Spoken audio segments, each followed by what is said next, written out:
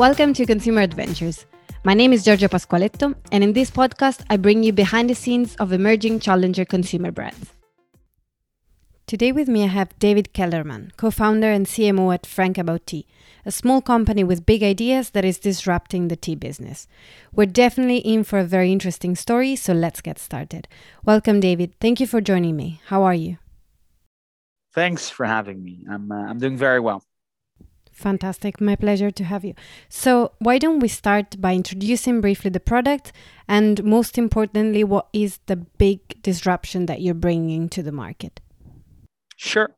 To put it simply, what we do, we buy our tea direct trade from farmers in Kenya and in Sri Lanka.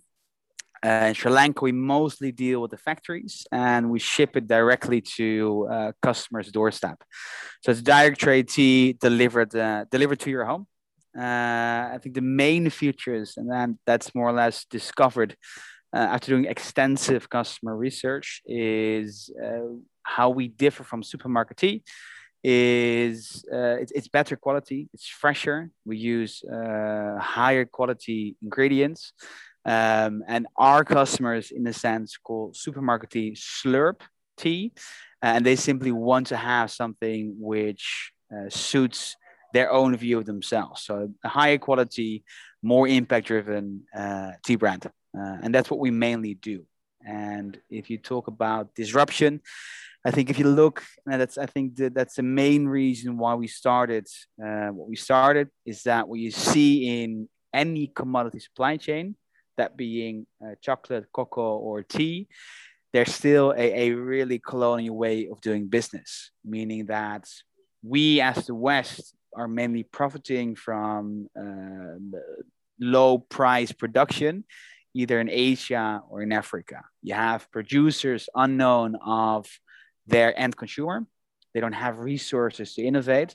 You have a consumer who isn't fully aware where their tea is being produced or under what conditions. And you have a company in the middle who understands the production as well as the consumption, but is not willing to change because of their stakeholders or shareholders that simply want to make a profit. So what we did, we went 3 months into East Africa to start the company. Took a motorbike and traveled through the entire supply chain. So we started in Rwanda, traveled through Uganda, and we ended up in Kenya. And we spoke with everyone there. So from farmer to plucker, to factory worker, to buyer, to auctioneer, up until the Minister of Agriculture in Kenya, and simply ask them the question, like, what should change? And a lot of people then say, yeah, not a lot. And if you then dig a bit deeper, you understand why they're saying that, because they are still making a good buck. They make good money without adding enough value. So then back to like, what do we innovate? It's really simple for us. We simply cut out every middleman in the supply chain. We contribute to a fair living income. So farmers can send their kids to school, can pay their normal bills, and simply can make a living for themselves doing what they love. That's fantastic. Thank you very much, David. You touched so many different interesting points, and I would like to now explore them a little bit further.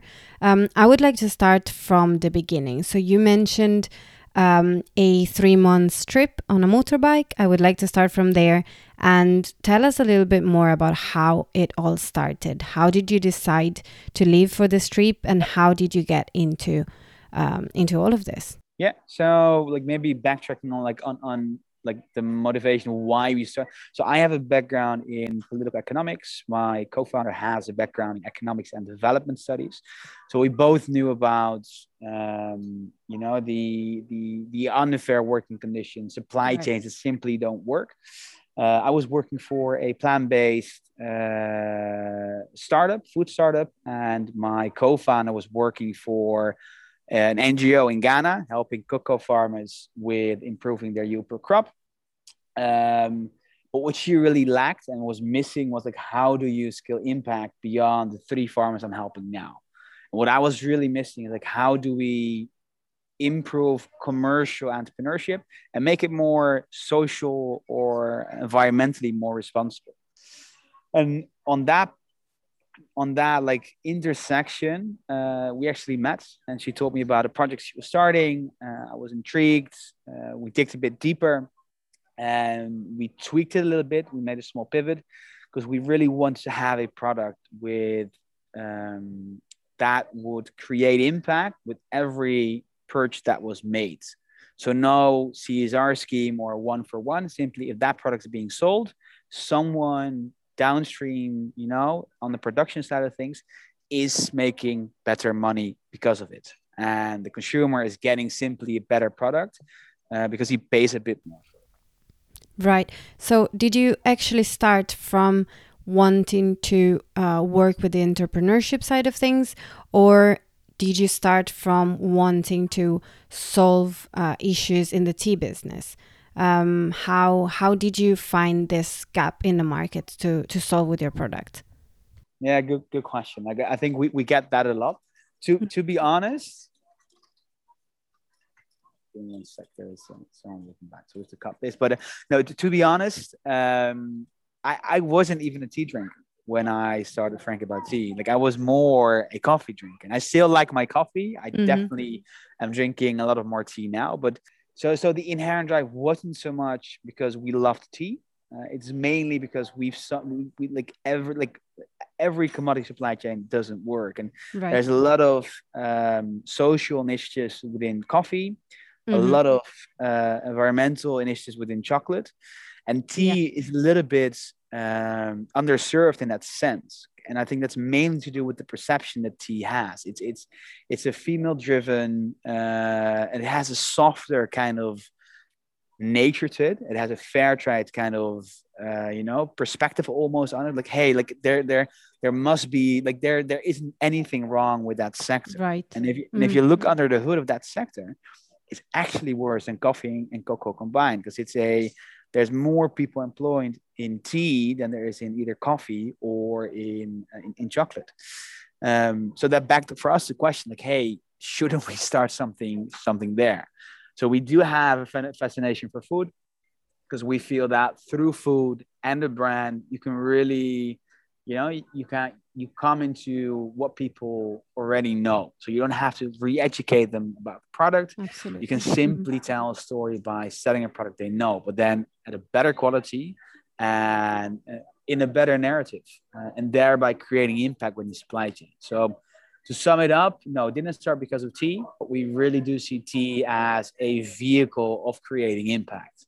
So in the future, we want to go beyond tea and more, it needs to lead to how do you lead a better, more conscious life without having to sacrifice, a lot in that sense.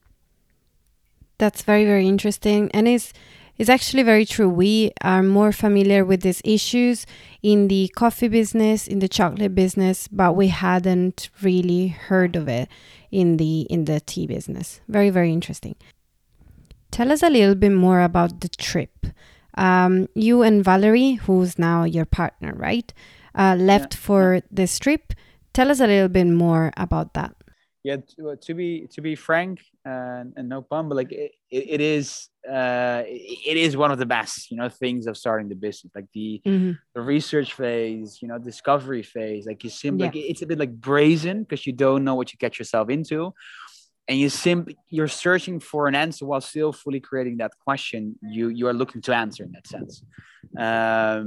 But like how it started, like we did a lot of desk research, we talked with a lot of experts, right. We called a lot of NGOs that are locally operating, but we didn't really got to the core of what we're trying to solve, in a sense, like what is wrong with the supply chain and what should we do in order to improve it. And like if you talk to an NGO, they talk from their NGO perspective. If you talk to an expert, they have their own little domain expertise. But if there are little companies actually trying to create impact, and that's what we believe, if companies are responsible at this current day and age for a lot of the problems we experience globally, then they can also be the solution. So at that point, we thought, like, let's stop talking with anyone who thinks they have someone of a say in that sector, and start talking with people who are actually working in that sector. So we booked a ticket, and we knew, like a lot of people don't know, East Africa and primarily Kenya Mm-hmm. is the biggest tea exporting region globally. So Right. Kenya primarily has the biggest tea auction for export. So China and India, they're bigger producers, but they produce a lot for domestic consumption. Right. So for us, and Valerie has, somewhat of a love affair with Africa. So I jumped on the bandwagon, and then you start with the initial contacts we had. So like we start to ask around, like in our direct circle, like, hey, is there anyone within either the tea supply chain, within any ministry? And via a friend, a school friend, a high school friend of Valerie, we got into contact with the Rwandese ambassador. So we went to Belgium, had a tea with him, and we talked about what we actually want to do. It's like, yeah, sure, I can make contact. So we got connected with the Rwandese Ministry of Agriculture, and they simply gave us a tour, to like various factories, showed us various, tea plantations. But in some sense, you always get the Disney experience of that country. So beyond that, we simply looked for tea factories online, again, Mm-hmm. asking around in our network, and call them if we can come by and have a chat, either with the tea factory manager, the tea director, or the conglomerate, which is, sitting above that. And I think in Rwanda, English is not being spoken widely, but in Uganda and Right. Kenya there is. So you could sometimes we simply showed up at the factory, and yeah, to be really honest, like then the white privilege thing is something that in a sense comes in handy, because Mm-hmm. people, like, it's still like the majority of bosses or buyers are still white. So in the Netherlands or in Europe, if you show up at a factory, you something like, yeah, you don't have an appointment. So like, why should you come in? It's not that we did abuse it, like far from it, but we've noticed that there wasn't a big hurdle of us simply showing up, and because they understood like we had good intentions, Right. um, we were mostly welcomed. And then you start to do some due diligence. We started speaking with farmers, ask them about the working conditions, how they got paid, did they have a stake in the factory, and then you simply drill down on a certain list, like, do they fit our sustainable conditions? We asked for samples. We got shipped samples from a certain factory actually on the day that we left Kenya, on the end of those 3 months. We already talked with them, we reviewed their sustainable policy. And they actually had the best samples. So we are inherently sustainably driven, but we understand as well that customers don't always buy in to a sustainable mission. If you are at the counter or buying something online, like everyone in any discussion or talk with friends, like, yes, I love sustainability and it needs to improve, especially, for the lack of a better word, us millennials say that we want to improve the world. But the moment someone needs to buy something and needs to pull out its wallet, then Absolutely. like selfish customer desires are still paramount. They like, does quality align with me? Do I like the brand? Is the packaging nice enough? Like, so these drivers for us in the beginning were really difficult to distinguish, but we did understand, that without really good quality tea, we wouldn't be able to create a certain scale to create the impact that we needed. So that was definitely an important drive. But no, in general, like, yeah, it was a great trip. Like it's a small adventure in simply going by talking with everyone that's relevant within the supply chain, and thereby building the foundation of your company. Absolutely. The last time we spoke, I recall you were in Africa. Actually, where is the company based, and where are you based at the moment? Officially, we did away with the office to start of this year. Because we've, in a sense, pulled the entire company online, meaning that, we've been slaving and building the company, and startup life can be beautiful, but it can be rough at the same time as well. Meaning that we invested a lot of time within the company, and we sometimes forgot to build the life privately that we loved as well.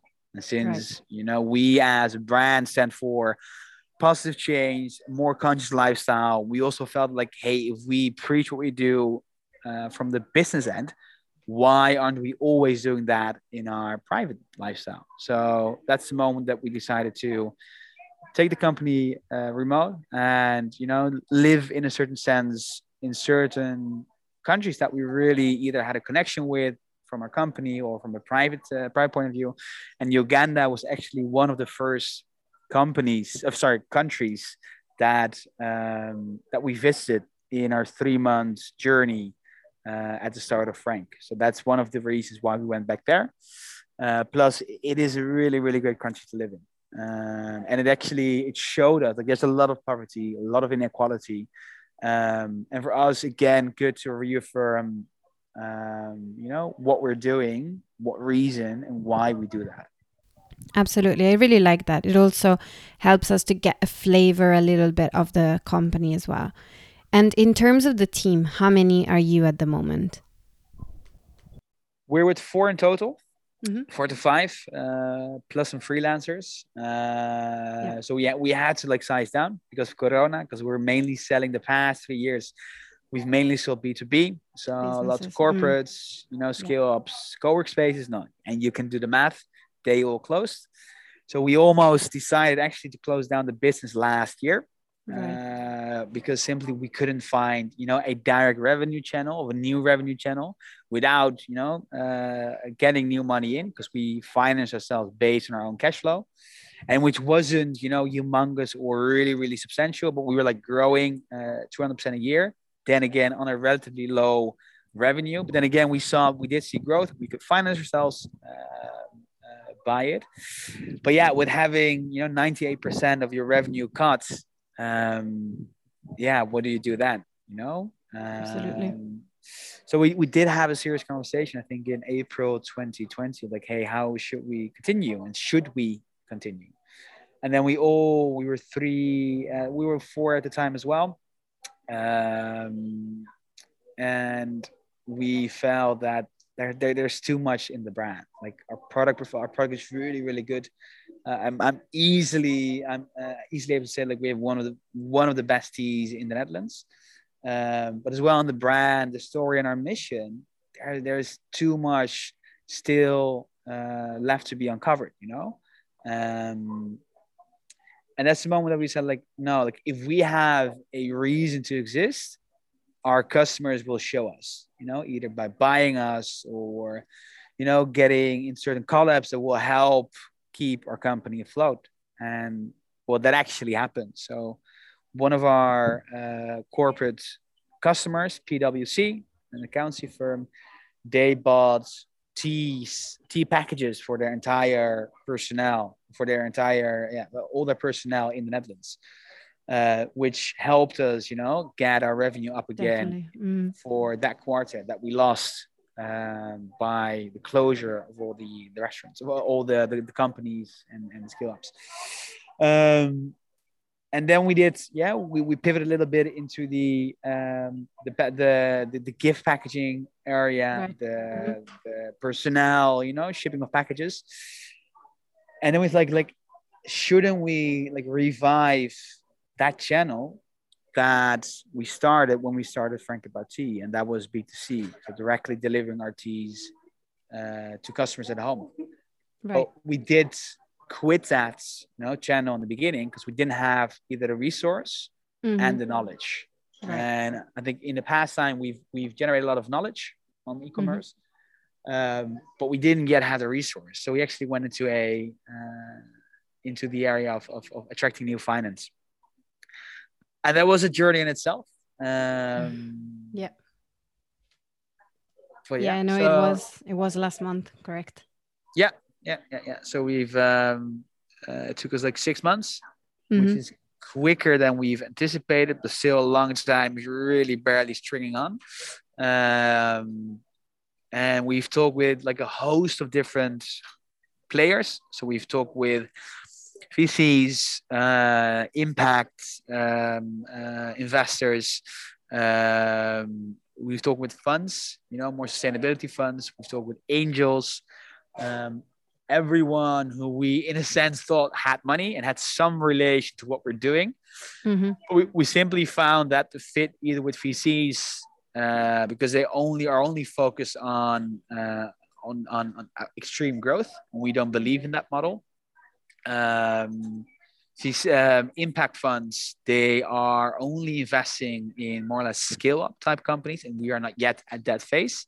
Right. And a lot of angel investors are mainly commercially driven, and we are really focused on creating a sustainable company, not only in how we produce or how we sell or how we do trade, but as well in how we grow our company. We believe more in the Patagonia motto of building a 100-year company instead of building a high growth company that, does, round after round after round, then goes to an IPO, and then actually then is being shown what the actual market value is.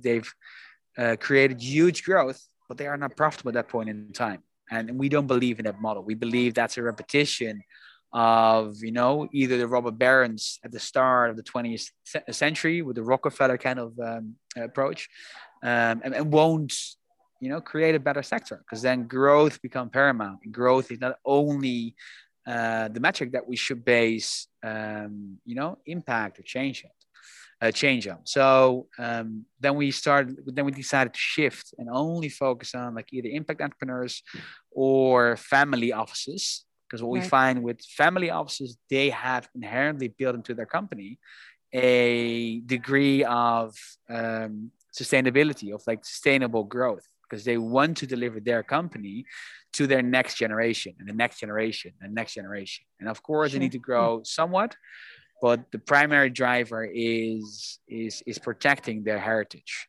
And that in itself, harbors a different mentality to their investments. And what we see as well with a lot of family offices is that they have either generated a lot of revenue in sectors that are now considered either unsustainable or, not up with times. And they are trying to shift business models as well. And they either want to reinvest their money into more sustainable outlets, such as ours, or they want to make a pivot themselves and want to ally themselves with innovative companies such as Frank About. Very, very interesting. Very interesting, the distinction about investors that you gave us. Thank you. And in terms of your investors, are they also strategic partners that contribute some capabilities to the company that you might need? Yeah. No, so like from the outset, we were always like looking for smart money, meaning that beyond having a somewhat filled bank account, which is really nice because we can execute on our strategy. We also want to have people that could help us, either leverage our company by using their networks. Yeah. So one of the companies has an e-commerce themselves. So they are somewhat in the same online focus and premium retail focus that we have.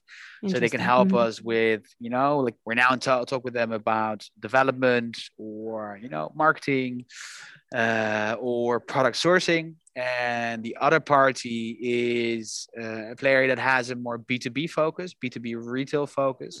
So in the near future, there's not a direct focus now. But in the near future, they could help us with, developing B2B retail concepts, such as like an iced tea, for example. They've recently bought a tea sack factory. So, they could help us on that end. But both, they do have, somewhat of affinity with what we're doing and can help us grow in that sense. Absolutely. Changing a little bit the topic, coming back to your background, have you always wanted to start your own business, or is it something that you found yourself into? I think it's more the second. So I never started, like I never was that person that you read like in the entrepreneurial books. Like I had my small business, I was selling this, I was hustling. Like what I did know is I'm not a person that needs to work for someone, because I'm either too stubborn, I know stuff, certain stuff too well, and I don't believe in certain direction that people are taking, and then looking at my own either parents, which, I healthily disagree on certain aspects, made me ask the question, like, am I wrong, or do I simply see things differently?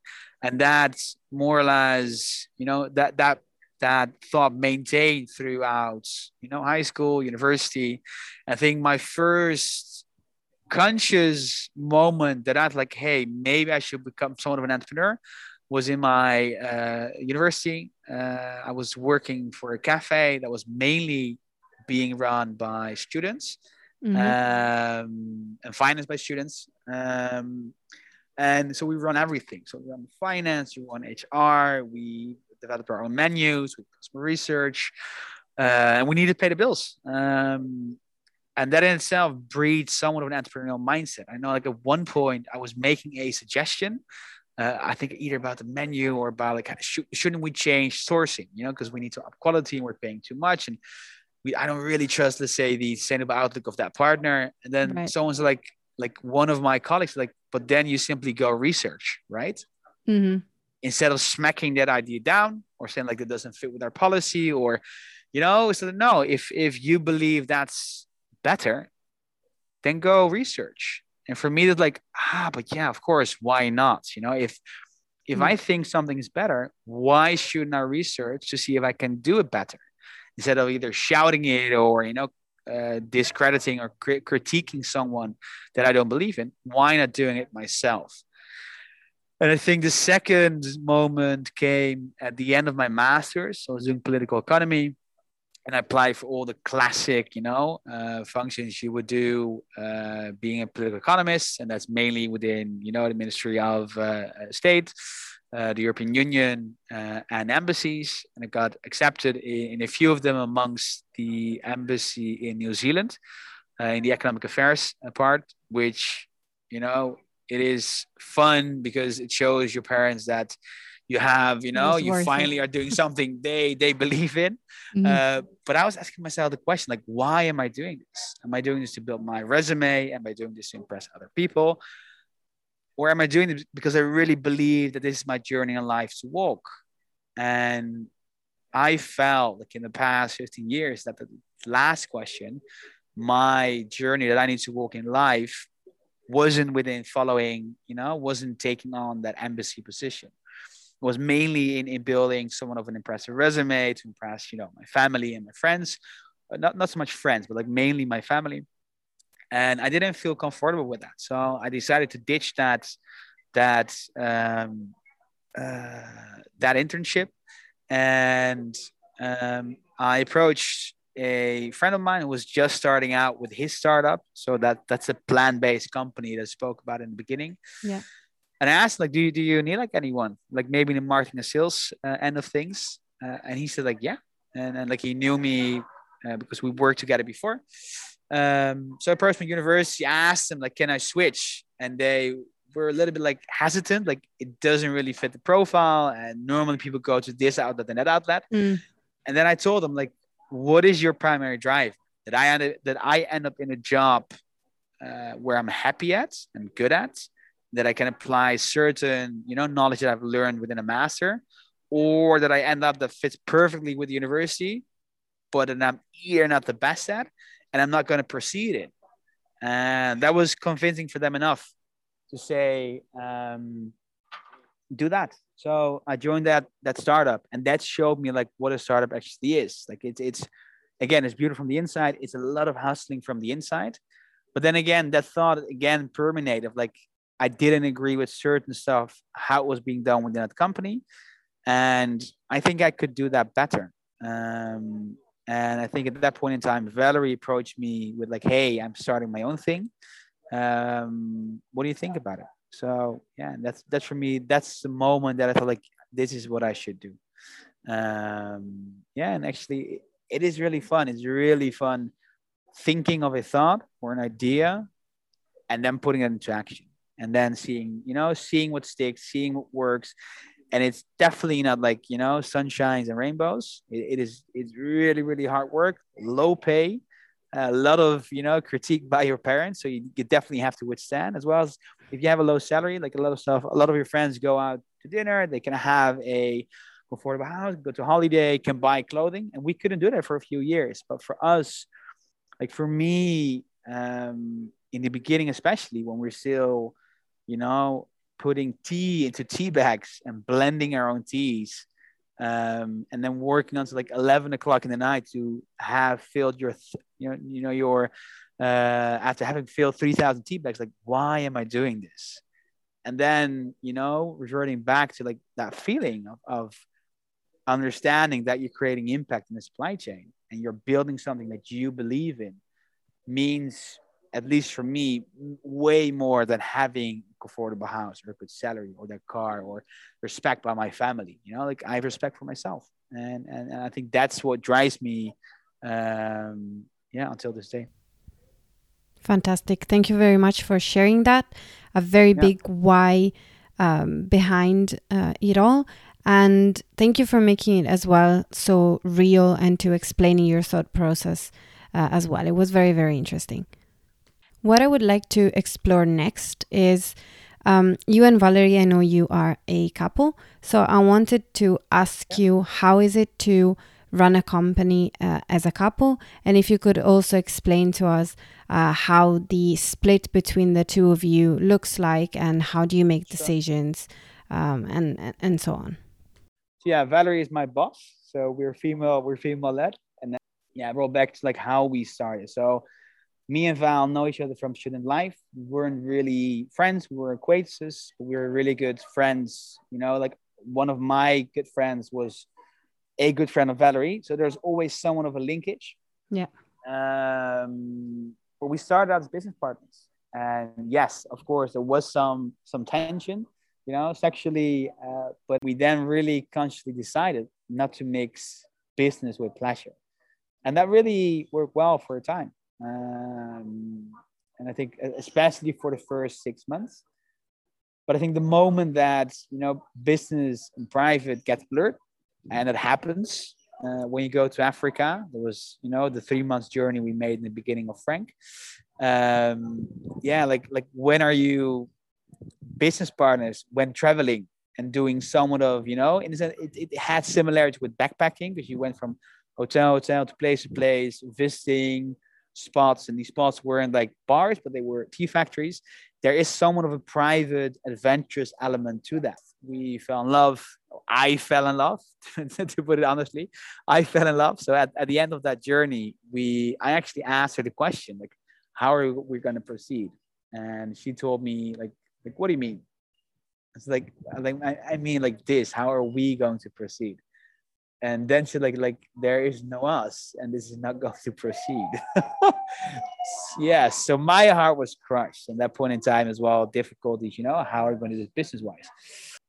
But we got through that, and I think the moment we raised some initial startup funding within a startup incubator in Chile, yeah, which I know it's the other end of the world. Yeah, we've landed in Chile, and in the bus she asked me like, hey, but like we do have a relationship now, right? It's like, you are the most wicked female I know in my life. But yes, I was still in love. Not so much by choice that we started a company as a couple, but mainly we had to make both entities work. So we had to make that fit, but as well decide what is more important to us at this point in life. And that was still the company. So we really made a clear decision that whatever happens, the company has priority. So meaning that when we agree to a date on, I know, Thursday night or Friday night, but we had to prepare like an investor meeting for either that Friday or that Monday, we would cancel that date because we want to be fresh and focused to prepare that meeting and then cancel the date. And it sounds a bit like harsh, but it makes it really honest and really clear on how to deal with a relationship. Like if you don't make a clear decision, someone can, can experience friction business wise. That really helped us, next to having separate WhatsApp groups, next to not discussing negative business topics in a private setting or negative private topics in a business setting.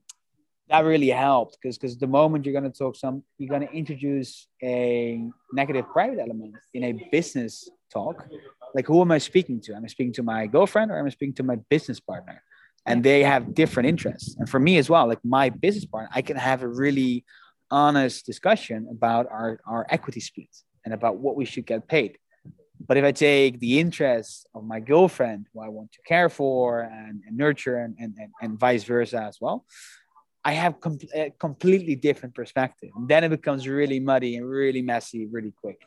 So, no, that really helped definitely in the beginning.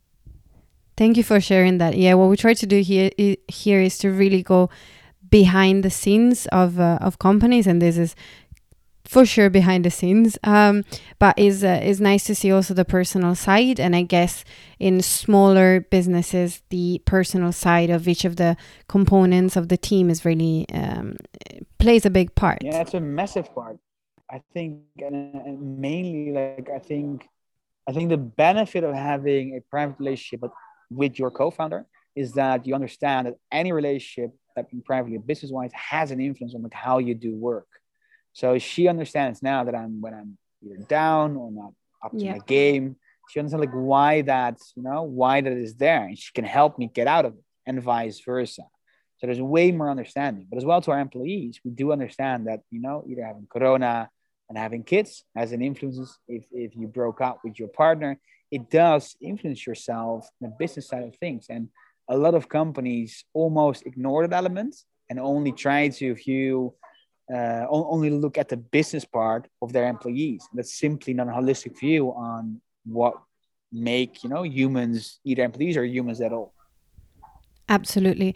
And staying on the human topic, let's say, you mentioned many times during these interviews some friends or some people that you met or that you knew, so some network. And I wanted to ask you, as a founder, and in particular yourself, who do you turn to if you need advice? Do you have a community of other founders? Do you have mentors? Who do you turn to? Yeah, good question. So we're actually like rebuilding that. So we started out with like somewhat of a small board of advisors, and they are mainly friends, but with relevant skills. So one was McKinsey consultant, the other one was like head of sales for a e-commerce startup. Right.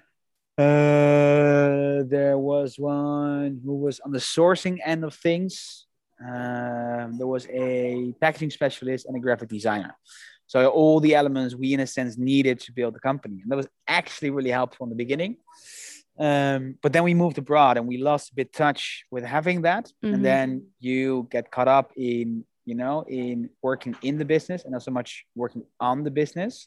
Yeah. And we now seen that having having I think three elements. Like one, we call them board of franksters, meaning that is our core customers, ambassadors, people that buy us frequently, who buy Frank Tea, and have them in. It's a simple WhatsApp group, but everything we do from new design to new copy to new flavors, we firstly vet it with them. Like, does it align with them? Would they buy it? And of course, would they buy it is a horrible question to ask, because within validation, which we use a lot, that's not a question you should ask, but to get a first initial idea of like, does this, what is the initial reaction or response, or how do they feel when we would launch this product? So that's one element. We do not have investors we can go to for advice, especially on certain scaling issues. But we're as well now working with a clear board of advisors, and then not so much advisors based on our group of friends or acquaintances, but people that actually either have scaled impact companies, have scaled e-commerces, or have built and scaled brands. And we're actually now in the process of building that. And how we do that, like, it's simply asking either our current network, people we know, whether they know someone, and approaching people we think really fit our brand, our product, our company, or our mission, or have done something similarly to what we have done, but then better. And ask them, like, are they open for a chat? Are they open for, either a virtual or a physical cup of tea, and discuss how they can help us, and where they can help us. And either they can be free of charge, or they can get some advisory shares. That's all open for debate, depending on the involvement they have into the business. But that's a bit how we work. And maybe a good thing to mention, like, on like more skills related topics, I use Growth Mentor, which Mm-hmm. I really love. So it's a platform with a lot of product managers, marketeers, CMOs, head of growth, some founders who give often advice free of charge, but I think which I still think it's crazy. It's almost too good to be true. Mm-hmm. Some you need to pay, but that's often worth the money. Then again, we have a lot of really good advisors from Growth Mentor who could charge as well. But that really helped me with understanding beyond all the marketing, buzz and fluff that's out there and all the online blogs, to really understand on your core problem, on your proposition, on the copy you need on certain website Yeah. related to your proposition, how you should improve. And that coming from someone who has done it before, understands your sector or your product. Also, is from them directly.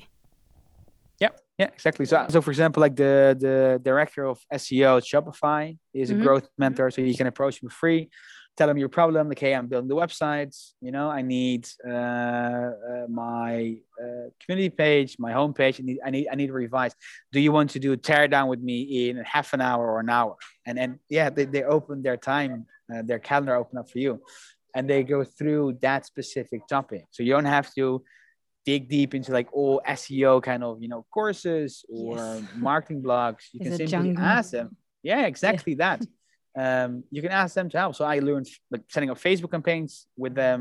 I learned to improve my customer research skills. I improved my validation skills. I learned a bit of wireframing and validated my wireframing process with them. Up until like how do you scale your brand? How do you build out your team? All these topics you are pondering and bet about, and you think like, I don't know anyone in my network that has that knowledge. They have it, and I think I got in really early, so I'm paying a really low amount. I think they now charge. I still think it's little, especially when you pay it from when working for a company. I think it's roughly 600 euros a year. Mm-hmm. But if you look at what you get back for it, and if you would do this, with any other freelancer advisor, and they would charge anywhere in between 80 to like 150 euros an hour, it's nothing. So I've done, I think, up to like 50 calls like in a year. So, I in essence got like 5K value for, and I invested, I got it early in. So I think I paid out 300 euros a year. So, Mm-hmm. it's That's nothing. fantastic. Yeah. But it's mainly the value that I get out of it on like when I feel unstuck, when I feel stuck, they can help me get unstuck. Absolutely, and is real great experts. This is fantastic. I'm very glad that you shared this. I'm sure it can help a lot of our listeners as well. I have one last question for you, and it's actually in regarding advice. Anyways, what would be your advice to somebody who's about to start their own consumer brand? Firstly, I would ask them like, why? Why do you want a consumer brand? Like, why do you want to start? And it's, do you start it because you want to be an entrepreneur, be rich? Do you believe all the startup stories in the media? Really understand like why you want to start it, because it's not an easy ride. Every Forbes article, every Wired blog, promotes those companies that are growth or have done amazingly. But then again, statistically, 90% of companies started fail in the first 3 years. And there's a reason for that. Of course, funding, money-wise, it's all thing, but it is really, really difficult because you get confronted with your own shortcomings, and you have to face them. So understanding why you want to start it initially, and it can be money. If you're driven by money, it's not my why, but if it's your why, it's fine. But really get that clear before you really start and get into the whole, bravado of starting your own company, and it's cool and it looks, because all the companies that you read about online, I can tell you one thing, they haven't been an overnight success. They've been bootstrapping, scraping by, investing their own money, having to fire people, having to, reduce salary to zero, not being able to pay themselves for like 2 to 3 years in a row, and then even maybe fail, and then maybe building a second or a third company, and then getting to that stage that they were, that Wired or Forbes or any other outlet is promoting about. Yes. So that will be my first step. Like, why are you doing what you're about to do? That makes a lot of sense. It's very good advice. Thank you very much, David. That was the last question for you. If our listeners want to get in touch with you and interact with you and the brand, where can they find you? We have a website, frankabouttee.com. It's as well for Instagram at frankabouttee. We're building our Instagram out now, and we're revamping the website. So don't go fully on what you see now. It's going to be more colorful, more on the female tea moment. And we have really, really good packaging coming out, but that's the first spot. And if there's any, because to do a little pitch, like, I'm not sure if you're also featuring in the Netherlands. But we're actually looking for Dutch marketeers at this point in time. So anyone with e-commerce experience, anyone with somewhat of a sustainable mindset, is happy to reach out to me directly at david@frankabouttee.com. If you simply want to have good tea, the website is the best place to go. So we ship internationally. Fantastic. Thank you very much, David. This was so much fun. Thank you for coming and sharing all of this knowledge and experiences with us. It was really interesting. Thank you. Great. Was happy to be there and great talking to you. And thank you everybody for listening. I'll see you in the next episode.